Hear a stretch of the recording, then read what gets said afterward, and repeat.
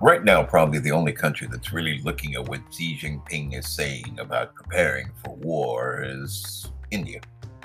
Because Joe Biden is just kindly old Joe trying to not rock the boat and be nice to Xi.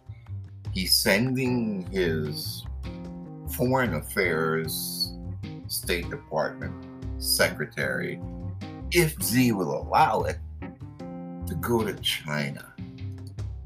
And regardless of the lockdowns, regardless of the abuse of Uyghurs, regardless of the abuse of human rights, regardless of everything, all Joe wants is more trade. It is as if he owes something to Xi Jinping. Well, we don't know what he owes to Xi Jinping. We actually know how much of loans have been given to certain political leaders by Chinese government banks. Yes, political leaders in the United States Democratic Party owe Xi Jinping. What did Xi do for them? Well, we've got to look at first what Xi is threatening to do. And he is threatening to go to war. Yes, that's right. People's Republic of China, while not saying who they want to go to war on, have threatened war. And, well, let's face it, the only other country that worries about war with China is countries that have actually fought against China. The United States has defeated China in the Korean conflict. It ended in a stalemate, but basically the United States walked away with a win on that one after essentially flamethrowing and machine gunning probably somewhere in the neighborhood of 200,000 Chinese in mass battles that were poorly planned and ineffective. The other country that worries about war with China is Vietnam, because while they also have defeated China repeatedly in various incursions that have taken place, the most serious coming in 1978 and then another one in the 1980s. In both instances, the Chinese People's Liberation Army were essentially handed their hat to them. It's estimated that about 100,000 Chinese soldiers lost their lives. Another 250,000 were taken prisoner. Chinese at that time didn't know how to fight a war or were ill-equipped to do so and were still using tactics that, well, just don't work. Another country that has recently clashed with China is India, unarmed at top of the world in the Himalayas. They fought fisticuffs with the Chinese. Chinese say that they're among one of the best when it comes to martial arts and hand-to-hand combat, but they were handed themselves a defeat when they fought the Indians in fisticuffs. Their knuckle combat proved that the Chinese military may be huge, but doesn't seem to know to win a fight even when it has the advantage.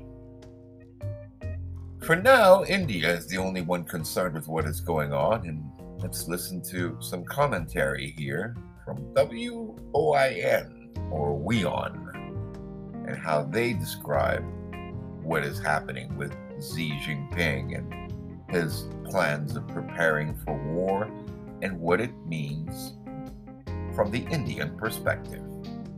I'm Mike of New York. Let's listen in.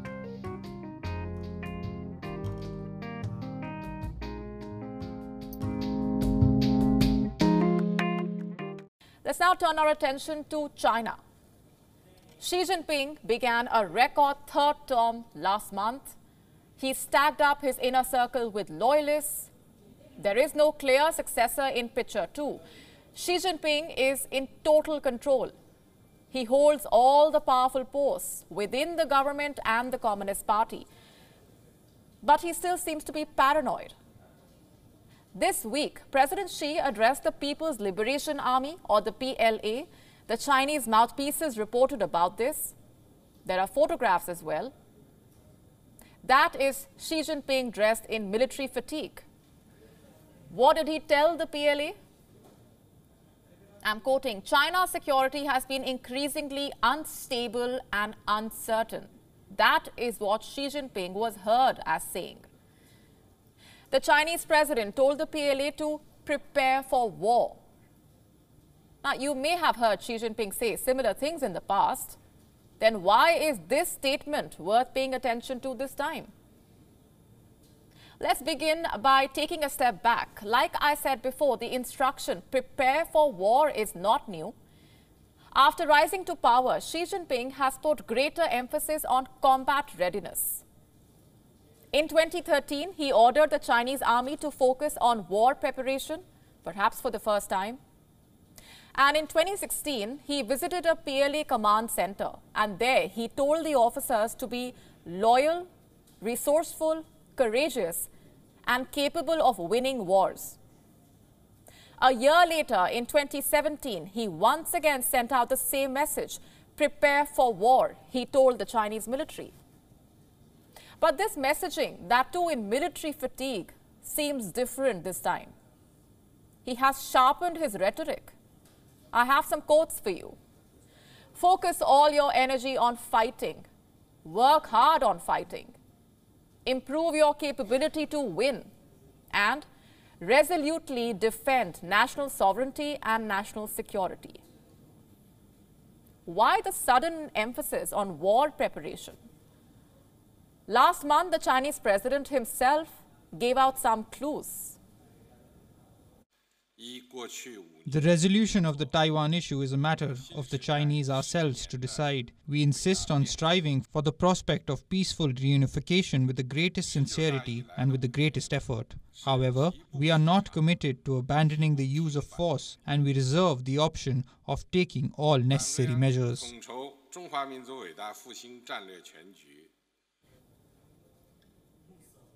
Yes, this is about Taiwan. In October, the Chinese president refused to rule out the use of force to take the island. Taiwan is a clear priority for Xi Jinping. He brought up Taiwan again. In a report, it was distributed to the Communist Party members during the Congress last month. What did the report say? Xi Jinping warned about dangerous storms that China could face and the need to stay prepared. Again, a reference that hints at the need for military preparedness. In the same breath, the Chinese president took swipes at America. This is for Washington's continued support for Taiwan's independence. Xi Jinping terms this support as external interference and a gross provocation. The Chinese president sees American involvement as a threat. And that's why Xi Jinping is asking his military to prepare for war. Maybe he believes that a clash is inevitable. So Xi Jinping has set out some targets for the PLA. And what are these targets? I have a list. Xi Jinping wants the PLA to accelerate troop training, modernize the organization, normalize the use of military power, be prepared to stage military operations, and ultimately gain the ability to win regional wars. Those are the goals that the PLA now needs to achieve. Xi Jinping wants a powerful military to double down on his territorial claims. But what about his problems back at home? What about China's economic troubles and the repeated COVID-19 flare-ups? New infections are rising again. New cases are at their highest since April this year. The southern metropolis of Guangzhou is the latest hotspot. No lockdowns yet, but residents have been advised to work from home. Most of the 11 districts of Guangzhou are under some form of restrictions. This impacts more than 5 million people who live there. Fresh infections are flaring up in Beijing as well. Most residents there are now required to take a COVID-19 test every 24 hours. The pandemic started more than 2 years ago, but China remains trapped by its zero COVID policies, while its leader chases military dominance. The Chinese citizens are paying the price for Xi Jinping's misplaced priorities.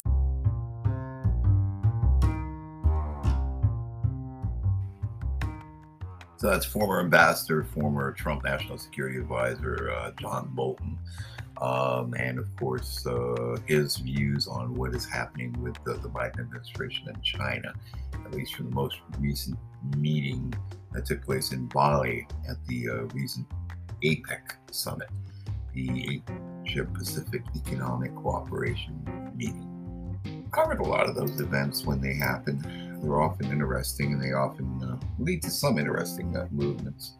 But I think on the sidelines of APEC, some of the things that were being discussed right now were some gender identity issues that were basically thrown out the window by most of the APEC members outside of the United States, because basically the rest of the world doesn't give an effing care or whatever.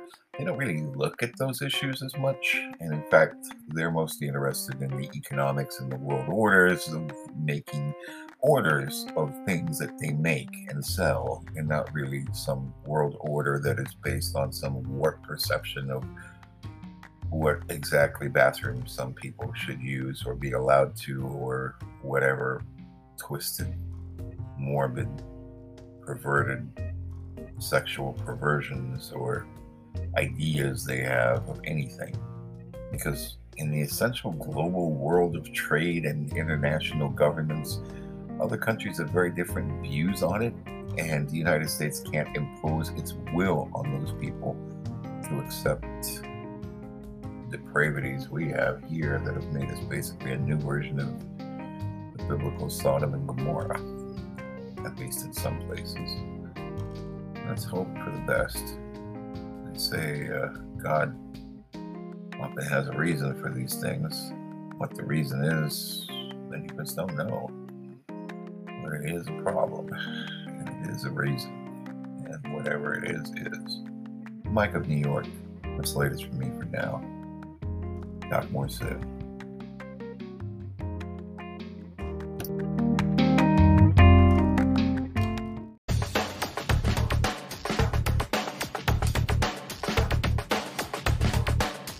In this moment of great global challenges, from global inflation to the climate crisis to Russia's brutal war against Ukraine, we're bringing together the broadest possible coalition of partners to deliver results.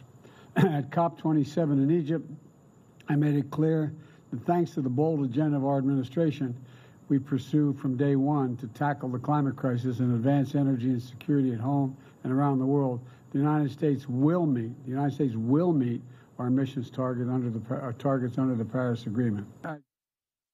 I made it clear to President Xi Jinping that I thought they had an obligation to attempt to make it clear to North Korea that they should not engage in long-range nuclear tests. And I made it clear as well that if they did, they, meaning North Korea, that we would have to take certain actions that would be more defensive on our behalf, and it would not be directed against North Korea.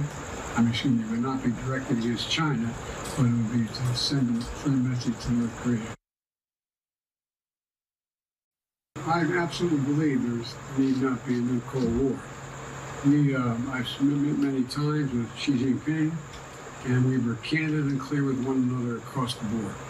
And I do not think there's any imminent attempt on the part of China to invade Taiwan. And I made it clear that our policy on Taiwan has not changed at all.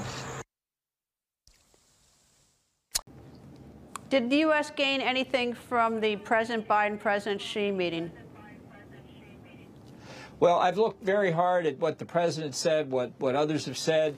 It looks to me like they came, they saw, and they had a meeting. And, because of COVID and travel restrictions and President Biden's limited travel, it's the first in-face meeting they've had in person. But I don't think you should overstate what happened. The White House is saying, well, this meeting lasted for 3 hours, so that sounds like a long meeting, except everybody should understand what that really means is conversation took about an hour and a half, and translation took the other hour and a half. And obviously I wasn't there, but in other meetings with Xi Jinping where I have been present, he has read lengthy statements from prepared text in front of him. And, you can send that in writing. You don't have to do it in person.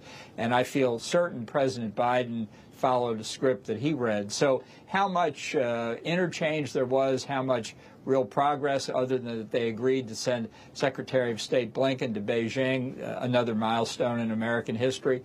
I think they had a meeting, that's fine, but I wouldn't overstate what the consequences of the meeting are. Ambassador Bolton, thank you, sir.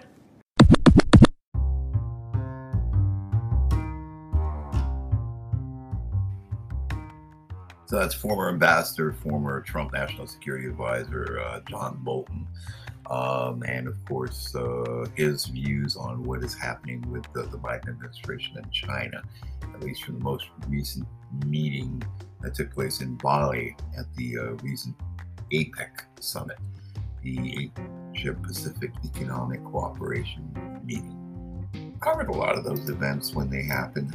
They're often interesting, and they often lead to some interesting movements. But I think on the sidelines of APEC, some of the things that were being discussed right now were some gender identity issues that were basically thrown out the window by most of the APEC members outside of the United States, because basically the rest of the world doesn't give an effing care or whatever. They don't really look at those issues as much. And in fact, they're mostly interested in the economics and the world orders of making orders of things that they make and sell, and not really some world order that is based on some warped perception of what exactly bathrooms some people should use or be allowed to, or whatever twisted, morbid, perverted sexual perversions or ideas they have of anything.